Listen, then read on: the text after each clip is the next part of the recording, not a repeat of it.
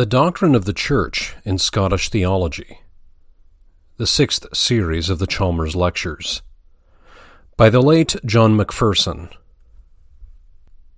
Lecture 3, Church Unity, the Sin of Schism. Our Scottish divines of the 16th and 17th centuries had a singularly high and clear conception of the unity of the Church. The visible Church was with them the Church Catholic. Melville, Rutherford, Brown, Gillespie, Durham, and all the rest, though their whole lives were spent in protests against ceremonial impositions and doctrinal defections, reiterate and emphasize the statement that the whole visible Church is one. They were scrupulous enough and watchful against any sort of connivance in acts of worship which they thought idolatrous, or in expressions of doctrine which they regarded as false. But in no case could they tolerate the idea of breaking away from the communion of the Catholic Church. They had a way of distinguishing between separation in and separation from the Church, to which we shall afterwards advert. Meantime, we shall look a little more particularly at the manner in which they express their doctrine of the Catholicity of the visible Church. It is interesting to observe the earnest way in which the Scottish Covenanters, so often maligned for their intolerance and held up to public ignominy as the very incarnation of obscurantist narrowness, insist upon the universality of the Church and the oneness of all, in every place and under all names, who love the Lord Jesus Christ in sincerity. Historians and literary men have talked and still talk in their ignorance of our great Scotsmen, Knox, Melville, Henderson, Rutherford, Boston, as if their conduct, their thinking, and their writing were so hopelessly provincial that the very mention of their names in those enlightened days required an apology. With certain popular writers of the day, some of whom at least wish to pass for serious historians, animus against the whole class of Reformers and Covenanters is boasted of, as though these were the indispensable conditions for the writing of a fair and reliable history. Those who do this, or those who applaud their so-called histories, are always eager to find out in works which record facts unpalatable to them, instances of what may seem prejudice against their heroes and in favor of those whom they calumniate. I could easily enumerate sober, impartial historians who tell the actual truth about these men and their times, but I feel that I would serve the cause of truth better if I could persuade students to read for themselves and at first hand the works of these great men. It is a serious but by no means impossible task. I have said in my first lecture that there is much in the form of these writings that is repulsive, and I have showed you that not only are the printing and paper and exterior of the volumes fitted to cause irritation, but that there is much in the composition, plan, and arrangement of most of their productions that no modern reissue of them could make them popular or even generally readable. Still, anyone who will brace himself to the task will find it profitable and informing. He will rise from it with a new conception of the character of his ecclesiastical forefathers, with a fairer and more intelligent appreciation of their qualities of head and heart. He will know them as liberal and wise, combative and uncompromising only in the interests of truth and righteousness. In the doctrine of the Church, they were not, as we are often told they were, insularly Scotch.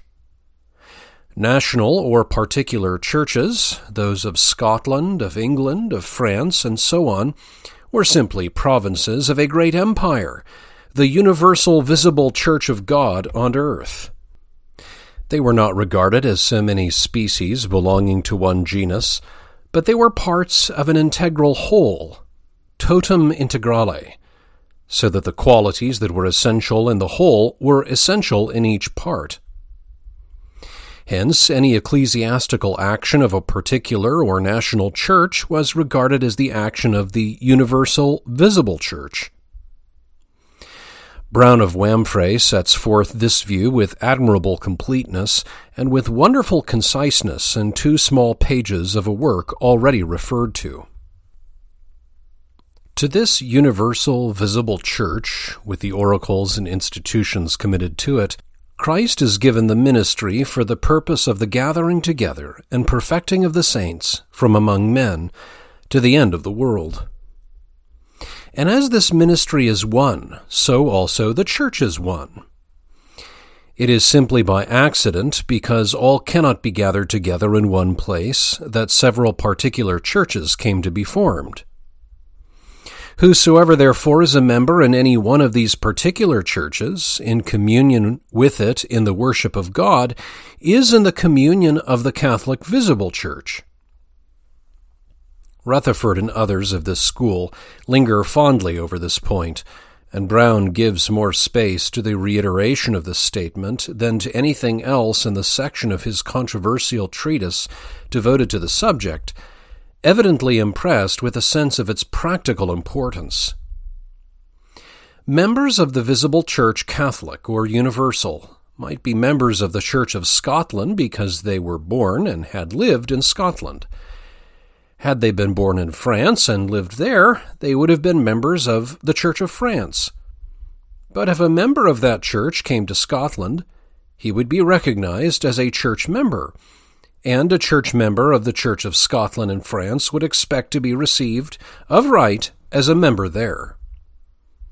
This shows how far from the principles of our covenanting fathers those have strayed who regard their communion table not as that of the universal or Catholic Church, not even as that of the national church, but simply as that of their denomination, to which none are to be received who do not join their particular communion.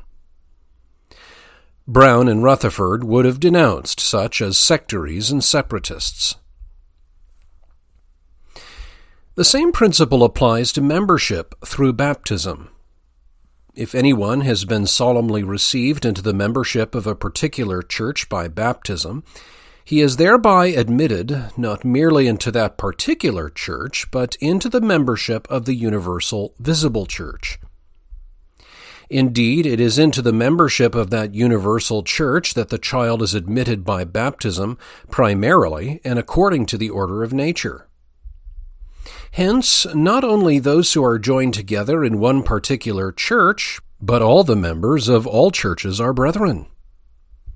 They are all partakers of one and the same calling, and all have been received into the same outward covenant. The same gospel with its promises is offered to all.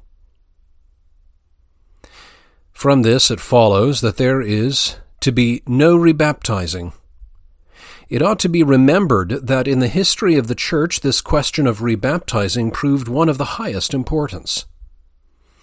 It has been intimately connected with the question of church unity with which we are now dealing.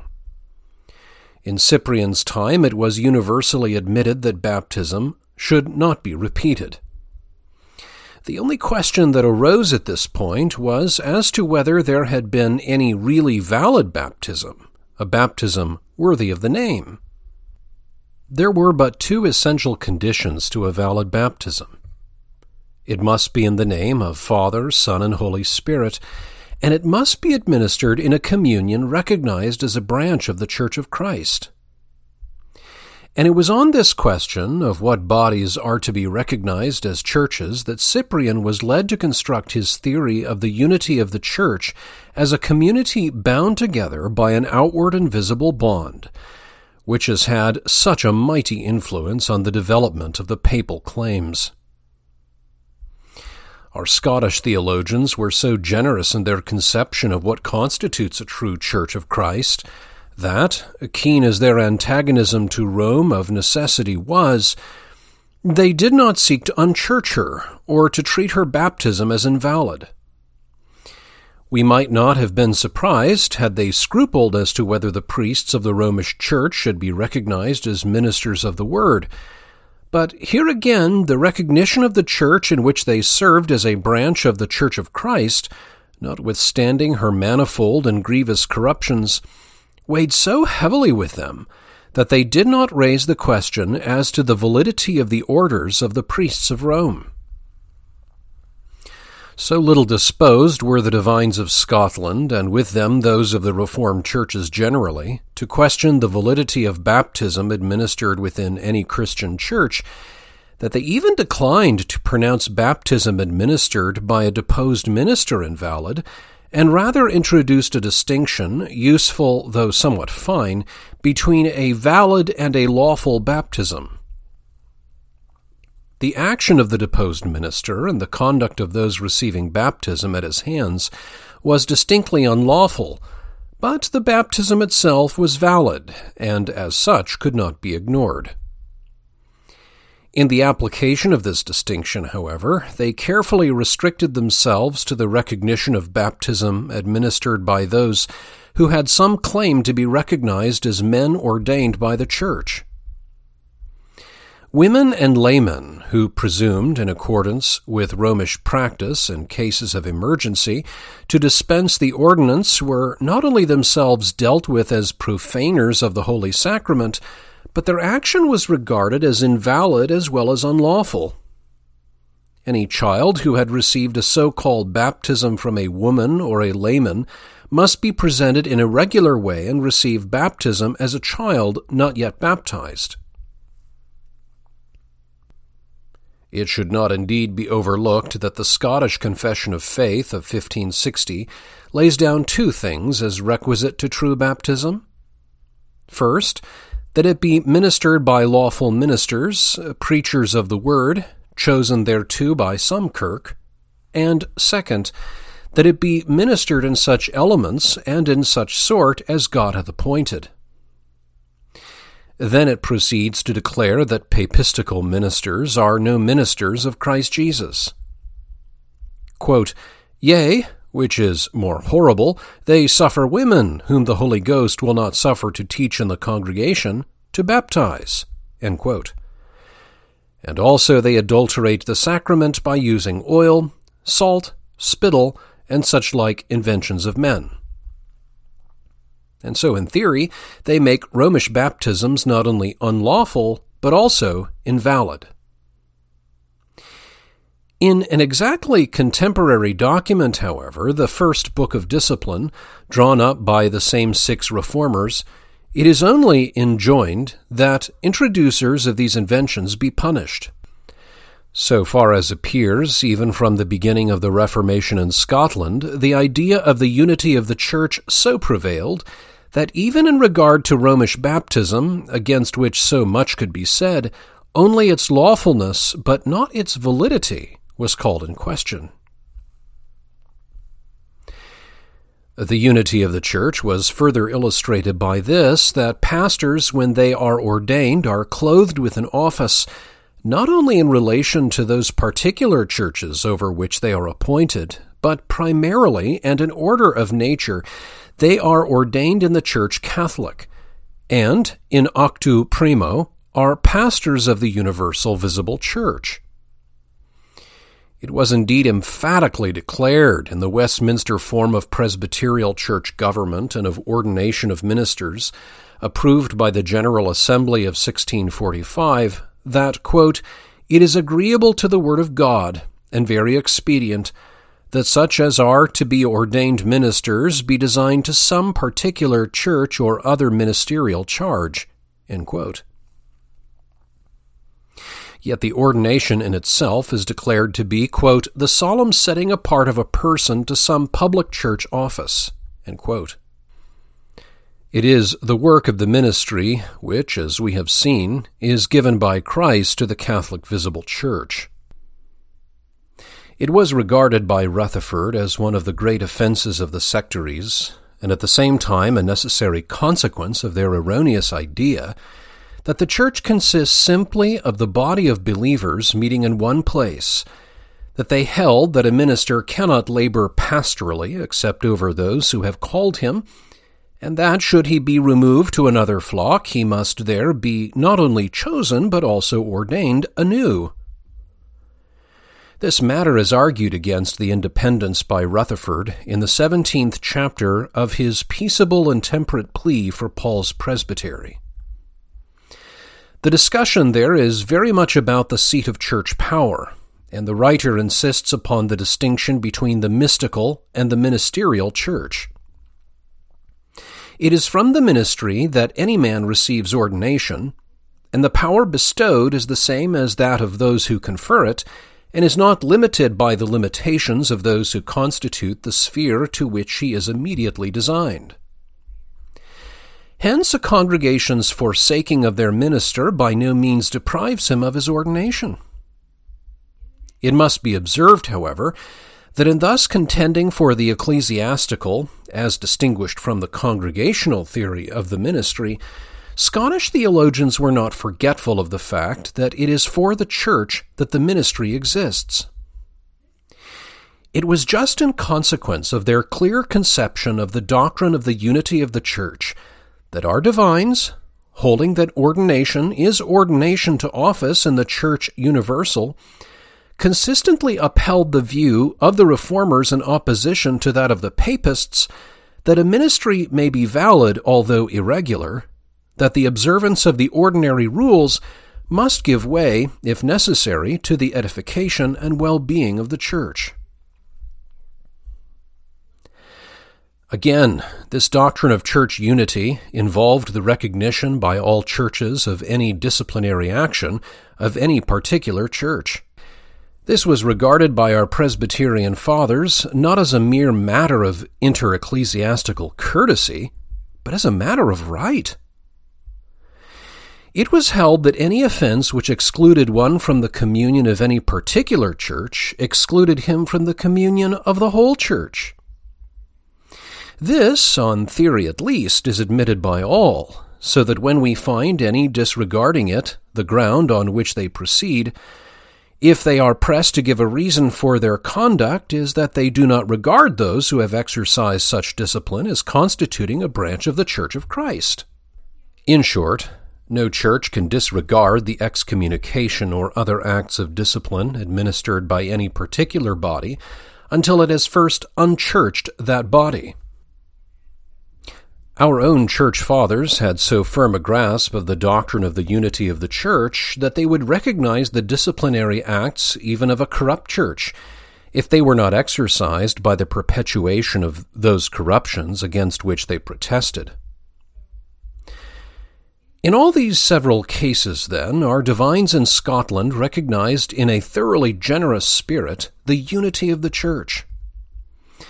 The membership of baptized persons, the communion of those received to the table of the Lord, the orders of ministers regularly ordained to the pastoral office, and acts of discipline administered in particular churches, were all conceived of by them as of obligation throughout the Church universal. The idea of the church was to them no mere vague generality, but the visible kingdom of God on earth, in which men of all nations and ranks had the gospel preached to them, and the means of salvation put into operation on their behalf, in which all the members had the same recognized rights, to which also, in a very real sense, all the members of the particular churches belonged. In regard to those particular churches which together constitute the one Catholic visible Church of Christ, very definite and discriminating opinions were entertained. Brown of Wamphray refers to the 4th and 5th sections of the 25th chapter of the Westminster Confession and adopts almost literally its admirable words. Quote, "This Catholic Church hath been sometimes more, sometimes less visible. And particular churches which are members thereof are more or less pure, according as the doctrine of the gospel is taught and embraced, ordinances administered, and public worship performed more or less purely in them. The purest churches under heaven are subject both to mixture and error, and some have so degenerated as to become no churches of Christ, but synagogues of Satan. Nevertheless, there shall be always a church on earth to worship God according to his will." End quote. This clearly raises the question as to what degree of impurity would warrant Christian men in ceasing to recognize a community of professing Christians as entitled to be reckoned a branch of the Church of Christ. It is evident that corruptions may so increase in a body that was once acknowledged as a church that it may no longer be worthy of such a designation. In that case, separation from it not only becomes allowable, it becomes a duty. It is interesting to note how Rutherford, Brown, Gillespie, Durham, and generally all the best men of that school seek to multiply reasons against separation and show themselves willing to bear the heaviest burdens and submit to the severest strain, rather than take what to them is the most painful step in separating from communion with any body with which they had previously held church fellowship. Their dread of separation was not based on any merely speculative or abstract theorizing. They had before them, in history ancient and modern, abundant evidence of its unhappy consequences. All these scholars were intimately acquainted with the history of the Novatian and Donatist schisms, and with all the deplorable details of the mad fanaticism of the German Anabaptists. In the proceedings even of contemporaries of their own, especially in England and New England, they saw to what revolutionary issues this separatist movement tended. Rutherford, in particular, had made a careful study of the history and teaching of these sectaries. He had met with some of them when he was attending the Westminster Assembly, and his Due Right of Presbyteries, 1644, shows his familiarity with the writings of John Cotton and John Robinson. Indeed, the subject seems to have had a wonderful fascination for him. He evidently regarded the discussion as one of supreme importance for his own church during that unsettled period when so many questions of an ecclesiastical description were agitating the public mind. It appears that for at least 10 years the subject of separation in its causes and effects was more or less prominently before him. In 1648 he published a large and somewhat loosely compiled exposure of the wilder theories of the extremer sects, A Survey of the Spiritual Antichrist. The leaders of the Reformed movement in Scotland must have felt the danger of reaction among those who had been oppressed by ecclesiastical tyranny, and probably they had witnessed threatening movements and had heard dangerous mutterings against all constituted authority, which made them tremble lest the last state of their church might be, if that were possible, worse than the first. The fourth part of Durham's work on scandal is entitled Concerning Scandalous Divisions, and here he distinguishes between heresy, schism, and division. All these are in different ways and degrees wounds of the unity of the Church. Quote, "Heresy is some error in doctrine, and that especially in fundamental doctrine, followed with pertinacity and endeavor to propagate the same." End quote. Whereby, as Hooker puts it, there is a loss of the bond of faith. Quote, "Schism may be where no heresy in doctrine is, but is a breaking of the union of the Church, and that communion which ought to be amongst the members thereof, and is either in government or worship." End quote. Quote, "Division doth not at the first view differ from schism, but applies to such, quote, dissensions in the Church as are consistent with communion both in government and worship, and have not a divided government or worship following them, as in the former case." End quote. It may be either doctrinal or practical. Of the doctrinal sort, quote, "are the divisions that may be amongst godly and orthodox men in some points of truth, when they too vehemently press their own opinion to be received with a kind of necessity, or load the other with too many absurdities beyond what will follow from the nature thereof." End quote. Practical divisions, quote, "do indeed imply some difference of opinion, but do also infer somewhat in practice." End quote. Of this latter sort, quote, "was the division about Easter in primitive times before it came to a schism, some keeping one day, some another." End quote. These divisions have often been between good men on both sides. Durham instances the cases of Paul and Barnabas, and of Chrysostom and Epiphanius. Such divisions sometimes arise from, quote, "various and different apprehensions of truths that are less fundamental," end quote. But, most frequently, quote, "they are occasioned by a carnal and factious-like pleading for and vindicating even of truth," end quote. The Glasgow theologian shows what manner of spirit he was of by censuring Pope Stephen for carrying his opposition to Cyprian so far as to endanger the unity of the Church by refusing communion to such as held with Cyprian that those who were baptized by heretics or schismatics ought again to be baptized.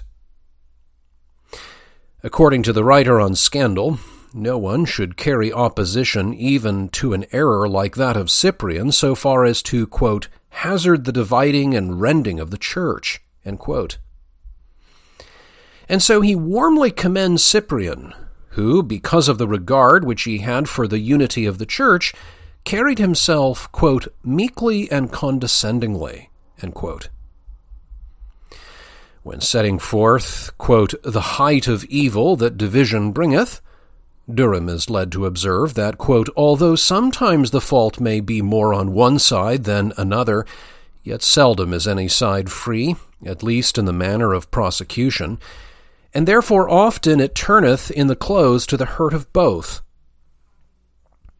The one side becomes more schismatical and erroneous, at least in many of their members.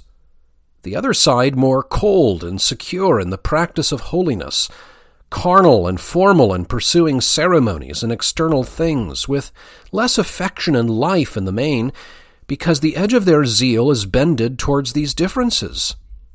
End quote. In view of the terrible havoc wrought within and without the Church by all such breaches of unity, every endeavor should be put forth to prevent a division being made and to heal it when it has taken place. Quote, "Never," writes Durham in a noble passage that well deserves to be quoted and pondered, "never did men run to quench fire in a city, lest all should be destroyed, with more diligence than men ought to bestir themselves to quench this in the Church. Never did mariners use more speed to stop a leak in a ship, lest all should be drowned, than ministers especially, and all Christian men should haste to stop this beginning of the breaking in of these waters of strife, lest thereby the whole Church be overwhelmed. And if the many evils which follow thereupon, the many commands whereby union is pressed, yea, the many entreaties and obtestations whereby the Holy Ghost doth so frequently urge this upon all as a thing most acceptable to him and profitable to us, if, I say, these and many other such considerations have not weight to convince of the necessity of this duty to prevent or heal a breach, we cannot tell what can prevail with men that profess reverence to the great and dreadful name of God, conscience of duty, and respect to the edification of the Church and to their own peace at the appearance of the Lord and the great day, wherein the peacemakers shall be blessed, for they shall be called the children of God." End quote. We shall perhaps best show how breaches of union may be prevented by considering the teaching of Scottish theologians as to what differences may exist and continue without giving just ground for division, or at least for refusing to maintain communion. And here we ought to notice at once that our covenanting forefathers, strict and even scrupulous as they were in regard to ceremonies and worship which had not the sanction of Holy Scripture, made the preaching of the word the principal and sometimes, it would seem, almost the only absolutely indispensable note of the true church. Hence they refused to unchurch any communion in which the word was preached, or to deny the name of a true church to any body in which Christ was proclaimed as the Savior, even though the proclamation might be very defective, and though it might be accompanied with many additions of doctrine that have no scriptural warrant, and with ceremonies which they could only regard as idolatrous. And so, as we shall see later on, and in fuller detail, they recognize the church standing even of the Church of Rome. Now, if we only keep in mind the keenness of the opposition offered by these reformers to the corruptions of the papacy, we shall understand, on the one hand, how strong their feeling was against causing any breach in the unity of the church, and on the other hand, how unhesitatingly they recognized the unique place which the preaching of the word occupied in the church, so that where it was conserved, the church, in spite of all disadvantages and disfigurements, continued to exist. Our 16th and 17th century theologians clearly perceived that it is the preaching of the word, the announcement of salvation, which is the distinctive message of that preaching, that forms the essential principle of the church. By the hearing of the word, men are made members of the visible church, and by the receiving in faith of the word heard, they are made members of the church invisible. One great practical advantage of their doctrine of the visible church is seen in the comprehensive view which it enabled them to take of the function of the preacher. I have seen it stated in some homiletical books that pastors of congregations ought to address themselves mainly to the edification of converted persons, that they ought to assume that the members and adherents of the church are professedly, and in the judgment of charity, regenerate, so that evangelistic appeals to the sinner can come only in by the way, be addressed, as it were, to casuals or those who in our country are called occasional hearers. But according to Scottish theology, the minister is the sower whose field is the world, the visible church, the members of which are simply hearers of the word, not necessarily distinguished as regenerate persons. The Protestant principle of the unity of the church, if intellectually held and applied, demands that prominence be given to the preaching of the word, inasmuch as that principle signifies not an organic unity, but simply that which comes from the common presentation of the one message of grace. It is not only unpresbyterian, but it is anti-Protestant to minimize, as in certain quarters is precisely the fashion, the importance of the sermon in public worship. It rests upon a conception of the church entirely different from that of our reforming forefathers, to wit, that the unity of the church is to be found not in the preaching of the gospel, but in the observance of a certain liturgical order. By common preaching, rather than by common prayer, the church is one. The leading theologians of Scotland found the principle of distinguishing between the presence of serious errors in a church and the loss of all claims in the part of that body to be regarded as a true church one of high practical value. On the strength of that distinction, they laid down the fundamental position that while we must separate from all communion where we cannot but sin, this may be done without separating from the church. There may be a partial or negative separation, one, that is to say, in regard to certain acts of public worship, in which we could not without sin take part. Rutherford gives as an example separation from an idolatrous communion where the sacramental bread is adored. The adoration of the material element makes the table of the Lord an idol's table. But while we must separate from that service, we are not called upon totally or wholly to separate from the hearing of the word or from the prayers and praises of that erring church. It is well, at this point, we should note the essential difference between the way in which our Reformers and Covenanters speak of the Church of Rome and that in which Romanists and Anglicans refer to them. The Universal Catholic Church of Scottish Protestants embraces, as we have seen, all communions in which the gospel is preached, but that of Romish and Anglican churchmen consists only of those communions whose constitution is hierarchical and episcopal. Notwithstanding the attempts of amiable individuals in these churches to express themselves in courteous and charitable terms towards those outside their pale, high churchmen speaking officially unchurch all other communions and treat them as sects, not churches. This is the immediate and inevitable consequence of hierarchical principles. If the prelatic theory of the church constitution be correct, if the possession of such a constitution is of the essence of the church, then, of course, Presbyterians, established or non-established, and Congregationalists are members not of the church, but simply of societies for certain religious purposes.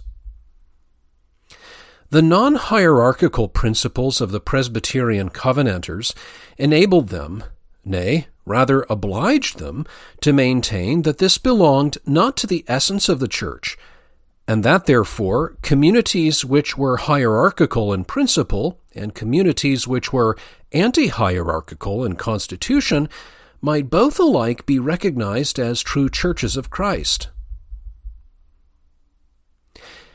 It is by no means unusual to hear our Scottish Presbyterian Church spoken of as narrow and sectarian, as advancing absolutist and exclusive claims with all the arrogance and narrowness of hierarchical Rome against which she protested. It seems to me that this is an utterly false view of the matter, and that it has arisen from failing to appreciate and attend to the distinction to which reference has been made, that, namely, between the church as a communion in which the Word of God is preached, and that same communion proclaiming and practicing errors, it may be of a very serious character. With these errors, Orthodox Presbyterians can have no communion, but must protest against them and separate themselves from them. Nevertheless, this protest may not imply or necessitate a separation from the Church. This distinction was a very real and practical one. It enabled those who entertained it to think and speak graciously and tenderly of individual members of these churches, which were most corrupt. It allowed them to perceive and acknowledge the presence of God's grace in the lives of many who, along with fundamental doctrines, joined much hay and stubble in their building. They unchurched no community which preaches Christ, not even Rome, which unchurched them, nor the separatists who unchurched them both. They repudiated the Romanist assertion that all separated from Rome are like withered branches severed from the tree, but they do not make a similar claim on their own behalf by asserting that those who separate from their communion are thereby separated from the one fount of life. The charge of separation they threw back upon the Romish Church. Quote, Rome, says Samuel Rutherford, made the separation from the Reformed churches, and not we from them, as the rotten wall maketh the schism in the house, when the house standeth still, and the rotten wall falleth. End quote. It was not Christianity that they left in Rome, but the leprosy of popery growing upon Christianity. They recognized, too, that in all ages there were in the Romish Church representatives of evangelical truth whose successors they claimed to be. They did not separate from Rome's baptism, nor even from its ordination of pastors according to the substance of the act, nor yet from the articles of the Apostles' Creed, nor from the contents of the Old and New Testaments, but only from the false interpretation of those who made themselves lords over the faith and the consciences of men. The English separatists brought a charge against Scottish Presbyterians that their ministers derived their ordination from Rome. The leading reformers, they said, Luther, Calvin, Zwingli, and Knox, all had their orders from what they called Antichrist, and so ministers, receiving ordination from them, had their calling from the same quarter. In answer to this, Rutherford, after the example of some of the best continental divines, set forth in detail the essential grounds of the calling and ordination of the first Protestant reformers. In their calling, he points out, there was something immediately from God. They were called to the ministry which is from Him. Then, by the papal church, they were designed and ordained as pastors. And so, in the substance of it, the act was of God, and insofar as she had to do with it, the Church of Rome acted as a Christian church. There were no doubt anti-Christian ceremonies in the way and manner in which the ordination was carried out, and those thus appointed to the ministry had taken an oath to maintain the doctrine and practice of the Church of Rome. But this oath was essentially a promise to defend the truth doubtless of the Church as it then was, still always under the notion of truth. And so, when by spiritual illumination they saw and renounced the error of the Church in their day, they still held the substance of their oath as obligatory and binding on their conscience. If the Roman Church were altogether anti-Christian, its ordination could not be regarded as in any sense conferring office in the Christian Church. A dead man cannot beget a living child. But the Roman Church was not like a dead man. It was like a sick or deformed man. It was not wholly anti-Christian, but kept some of Christ's truth, and that which is only in part anti-Christian may ordain ministers who have the true essence of a ministerial calling. A very important step was thus taken in the direction of laying down a broad principle of church unity, when the validity of ordinances such as baptism and ordination, which respectively admit to membership and office, was expressly recognized when administered in communities which had anything of Christ in them. It is very much to the credit of our Scottish Presbyterians that they did not unchurch any community in which Christ was not altogether denied or ignored. And in regard to this, they are all heartily agreed. Not only Rutherford, Brown, and Durham, but even those society men, Cameron, Cargill, Renwick, the authors of the Informatory Vindication, and the Rutherglen, Sanker, and Lanark declarations, men often represented as irreconcilables, exclusive, sectarian, and impracticable. Some might be disposed to treat the declarations of Scottish separatists as mere theorizings, which were very glaringly contradicted by their practice. The Cameronians, Macmillanites, and the Society men generally, who claimed to represent the true Church of Scotland, were vehemently denounced as sectaries and charged with schismatical division, with recklessly, or at least needlessly, rending the unity of the Church. There was no charge in regard to which they were more sensitive. There was no statement more persistently reiterated by them than this, that the unity of the Church was most dear to them, that nothing was more abhorrent to them than the giving of any occasion to separation and the forming of sects, and that this was no mere sentiment, but the honest conviction of their hearts is shown by their generous recognition of the church standing of all communities in which Christ was preached, to which we have just called attention, and also by the way in which they set themselves to explain how it came about that, notwithstanding their appreciation of church unity, they nevertheless refused to hold communion with many whose church membership they acknowledged. In the first place, they show in detail what errors and shortcomings they regard as insufficient to warrant separation. And then what faults and corruptions are of such a nature as to justify and necessitate separation?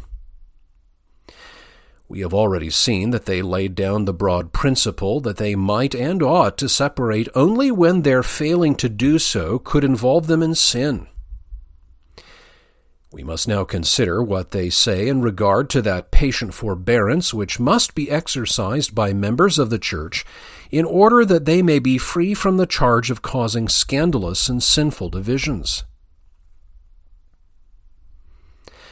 Durham, in dealing with this subject, premises that there is no division among Orthodox divines and Christians which may not be composed or healed so as to make union possible. So, in endeavoring to bring about healing, we must not insist upon agreement in every detail. Room must be made for many differences both in judgment and in practice. There may be differences of opinion with reference to persons, whether officers or members, but to break away on that account would be to expect that the barn floor should be without chaff. There may be defects in government, such as the sparing of corrupt officials and members, and even the unjust censuring of the guiltless, or the admission of the unfit to the ministry, yet these will not excuse schism and division. As Nicodemus and Joseph of Arimathea continued in the Jewish council, discountenancing the corrupt acts of their colleagues, so it is the duty of Christian men to remain in the Church, even when seriously defective, dissenting and protesting against her defections. It may also be necessary to maintain communion notwithstanding defects in worship, measures of government, and rules necessary for the management of the Church. So we find the Apostle urging the duty of union most strongly upon the members of the Church at Corinth, where many irregularities of worship and conduct prevailed. All such defects are to be remedied not by division, but by union. In seeking to determine more exactly what the defects are which should be put up with, rather than to withdraw from church communion, Durham lays down these 6 rules or considerations. Quote, First, what cannot warrant a breach where there is union, that cannot warrantably be the ground to keep up a division. Making up of a breach is no less a duty than preventing thereof. The continuing thereof is but the continuing in the same sin. Second, such defects as do not make communion in a church and in its ordinances sinful will not warrant a separation or division from the same. There is no separation from a true church and such ordinances as men may without sin communicate in, although others may be guilty therein. Third, men may keep communion with a church when their calling leadeth them thereto, upon the one side, and they have access to the discharge of the same upon the other. End quote. A minister, for example, must follow the duties of his calling, quote, whilst there is no physical or moral impediment barring him in the same, and others being defective in their duty will not absolve him from this, which he oweth by virtue of his station. Fourth, while the general rules tending to edification in the main are acknowledged, union is to be kept even though there be much failing in the application. Fifth, there may and ought to be uniting when the evils that follow division or schism are greater and more hurtful to the Church than the evils that may be supposed to follow in union. End quote. He speaks not of the, quote, ills of sin, for the least of these are never to be chosen, but of evils and inconveniences that may indeed be hurtful to the Church in themselves, and sinful in respect of some persons, yet are not so to all. In such evils the lesser is to be chosen. End quote. Under this rule, Durham utters many wise sayings. One sentence well deserves to be quoted and remembered. Quote, "The ills of divisions are most inevitable, for the ills that follow union through God's blessing may be prevented. It is not impossible. But in the way of division, it is because itself is out of God's way." Sixth, when men may unite without personal guilt or accession to the defects or guilt of others, there may and ought to be union, even though there be failings and defects of several kinds in a church. End quote. Under this rule, the author recognizes three impediments, such as, quote, "a tender conscience may be justly scared by from uniting." First, if a person be put to condemn anything he thinketh lawful in his own former practice, or the practice of others, or in some point of doctrine, though never so extrinsic, if it be to him a point of truth. Second, if he be put to approve the deed and practice of some others, which he accounteth sinful, or to affirm somewhat as truth, which he doth account an error. Third, when some engagement is required for the future which doth restrain from any duty called for, or that may afterwards be called for. End quote. In order to find examples from the life and practice of the early church to enforce and commend forbearance towards the weaker and faultier on the part of the stronger and sounder, Durham and his associates drew upon their stores of patristic learning. For a council or assembly to rescind a decision against a party without having received any satisfaction or acknowledgment of fault from that party cannot be an easy thing. And yet Augustine tells us how the bishops of Spain, who had condemned Hosius, did, on his acquittal by the French, fall from their first sentence lest they might cause a schism. Then Durham refers with warm and hearty approval to the conduct of the Church in bringing the Meletian schism to a close.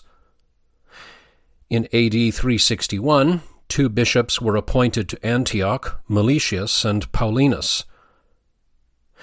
Although the prime movers in the appointments had been impelled by the supposed attitude of the rival bishops, it was found that both were orthodox, and so their rival government and separate congregations were a serious scandal to the Church.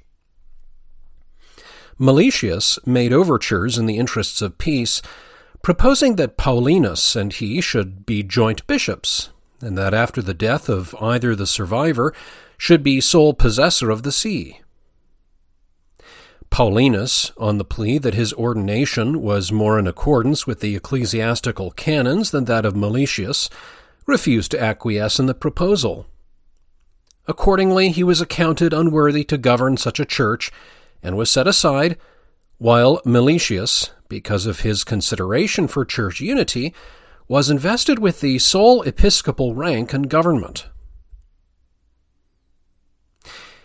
In a little book published anonymously, but now known to have been written by Bishop Gilbert Burnet, entitled A Modest and Free Conference Between a Conformist and a Nonconformist, the conformist, in answer to a statement of the nonconformist that he will not quit one truth for the love of all men, acknowledges that if required to renounce what we judge the truth, we must obey God rather than man, but declares that it is another thing to quit the communion of the Church because its teaching, according to our thinking, is not according to the truth, unless that truth denied in the Church is of greater importance than the articles of our creed, the Holy Catholic Church, the communion of saints.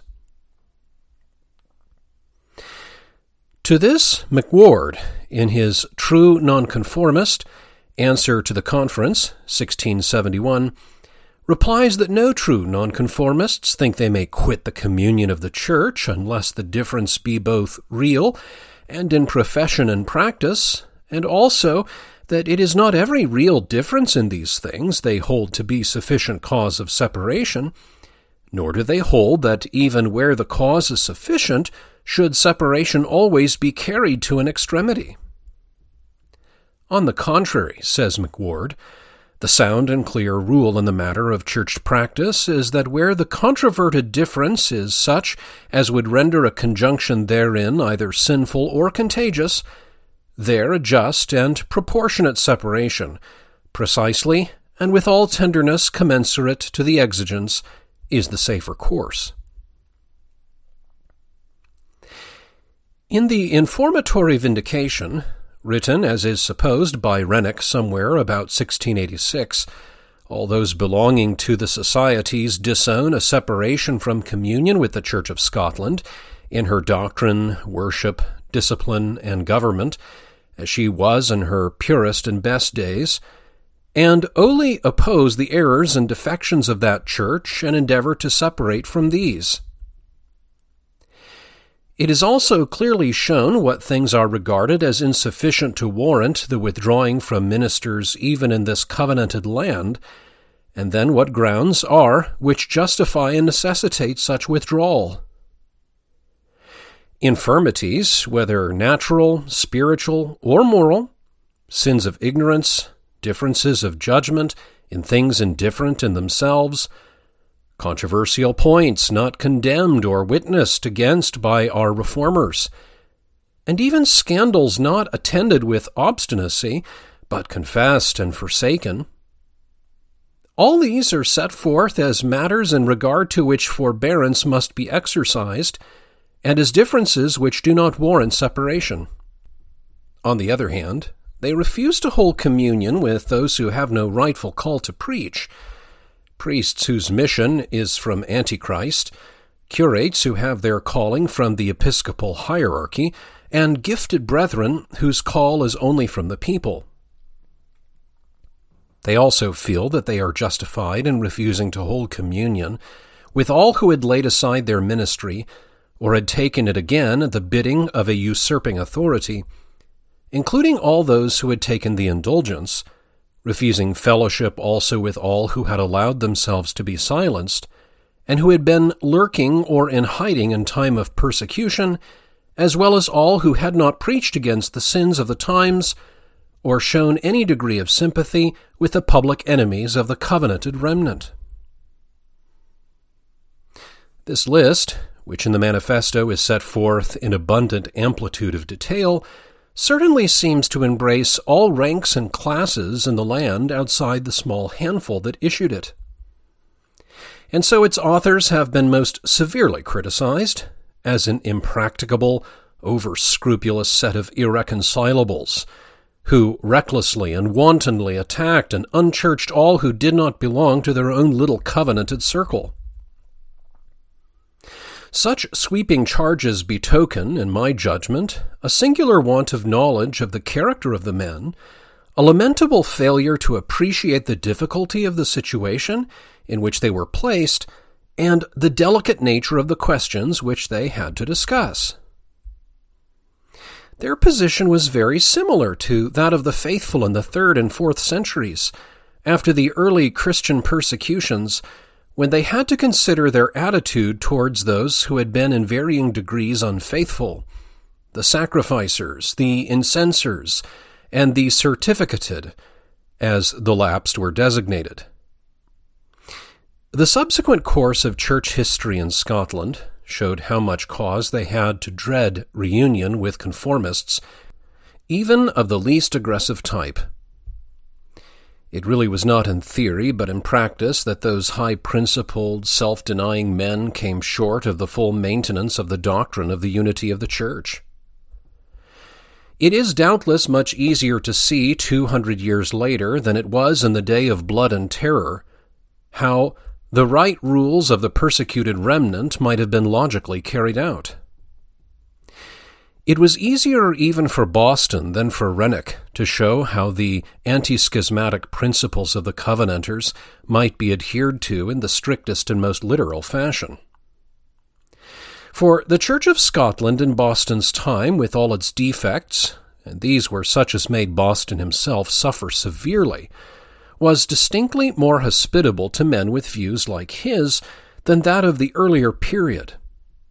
And hence, although Boston's sermon on schism, in which he vigorously taxes the society men of his time with that offense, may seem to be more in the spirit of Rutherford than in that of Rennick. I am not sure, but it is one which Rennick, had he survived so long, would have been quite prepared to preach. There was certainly an excuse, perhaps also a justification for Rennick's position, which the later Cameronians could not plead for theirs. In the later history of the Church in Scotland, it may be noted that this same horror of schism and division was manifested. The Seceders of 1733, when compelled to separate themselves from the Church of their fathers, persistently refused to admit that they had broken away from the Church of Scotland, but boldly and consistently made their appeal to the First Reformed Assembly. The Covenanters and the early Seceders successfully vindicated themselves against any charge of schism, and showed themselves earnest in their desire and endeavor to preserve and restore the unity of the Church. The same, I fear, cannot be said of those who are mainly responsible for the internal feuds and manifold subdivisions within the Church of the Secession. In this respect, it seems to me that Adam Gibb was an arch offender.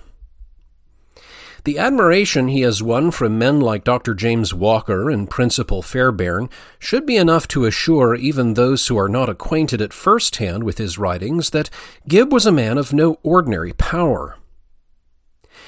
His success showed that in any theological or ecclesiastical conflict, he was a man to be reckoned with. Yet I cannot help feeling that in regard to the important matter of the unity of the Church, Gibb contrasts badly, not only with the Erskines, but also with all the great ecclesiastics of Scotland, such as Rutherford, Browne, Durham, and even with the Covenanters Cameron, Cargill, and Rennick in the times of their sorest straits. As contrasted with these, he seems to have had little appreciation of the doctrine of church unity. He rent the church, which he had recognized as the true Reformed Church of Scotland, and separated from the parent church only in respect of its corruptions, I would say not lightly or wantonly, for his personal sincerity and intensity of conviction there can be no doubt, but certainly in a spirit far removed from that of Durham and others of his day. At this distance of time, and amid the changed conditions of the present age, we are apt to regard elaborate disquisitions like those of Rutherford, Gillespie, and such like as purely antiquarian specimens of a misdirected ingenuity. We too often lose patience with the men who carry a discussion through hundreds of pages on what we now regard as no better than the Pharisees' tithing of mint and cumin, with a scrupulousness and a persistency which we think might well have been reserved for the weightier matters of truth and righteousness. The heat of temper and violence of speech, as unnecessary as they were undesirable, were only too frequently exhibited, is undeniable. But surely what has been gathered together in this lecture should be sufficient to show that all these men, even the most extreme among them, had such a conception of the importance of the unity of the Church, and such a horror of the evil of schism, and were so firmly convinced that anyone who withdrew from church communion without absolute cause, that is, without feeling assured that he could not remain in such fellowship without committing sin, was guilty of a most heinous offense, that they were ready to give their most favorable consideration to any sort of suggestion of reasons why they should refuse to go out of a church, notwithstanding the existence in it of many corruptions against which they must protest. The very elaborateness of their investigations bears witness to their anxiety to discover whether it might not be possible without sin to maintain church connection. If they differed among themselves, they did so only because they were convinced that these differences involved some vital truth. When a compliance made or advocated by some was sternly and uncompromisingly resisted by others, it was because they regarded it as a surrender of their spiritual liberty or a betrayal of the cause of God. John Welch of Irongray was the most conspicuous of all the field preachers who defied the tyrannical laws of the land. A fanatic of fanatics, his enemies called him. But though he took his life in his hand every day rather than make the least compliance, he wrote this in the very midst of his 52 directions to his parishioners, 1662.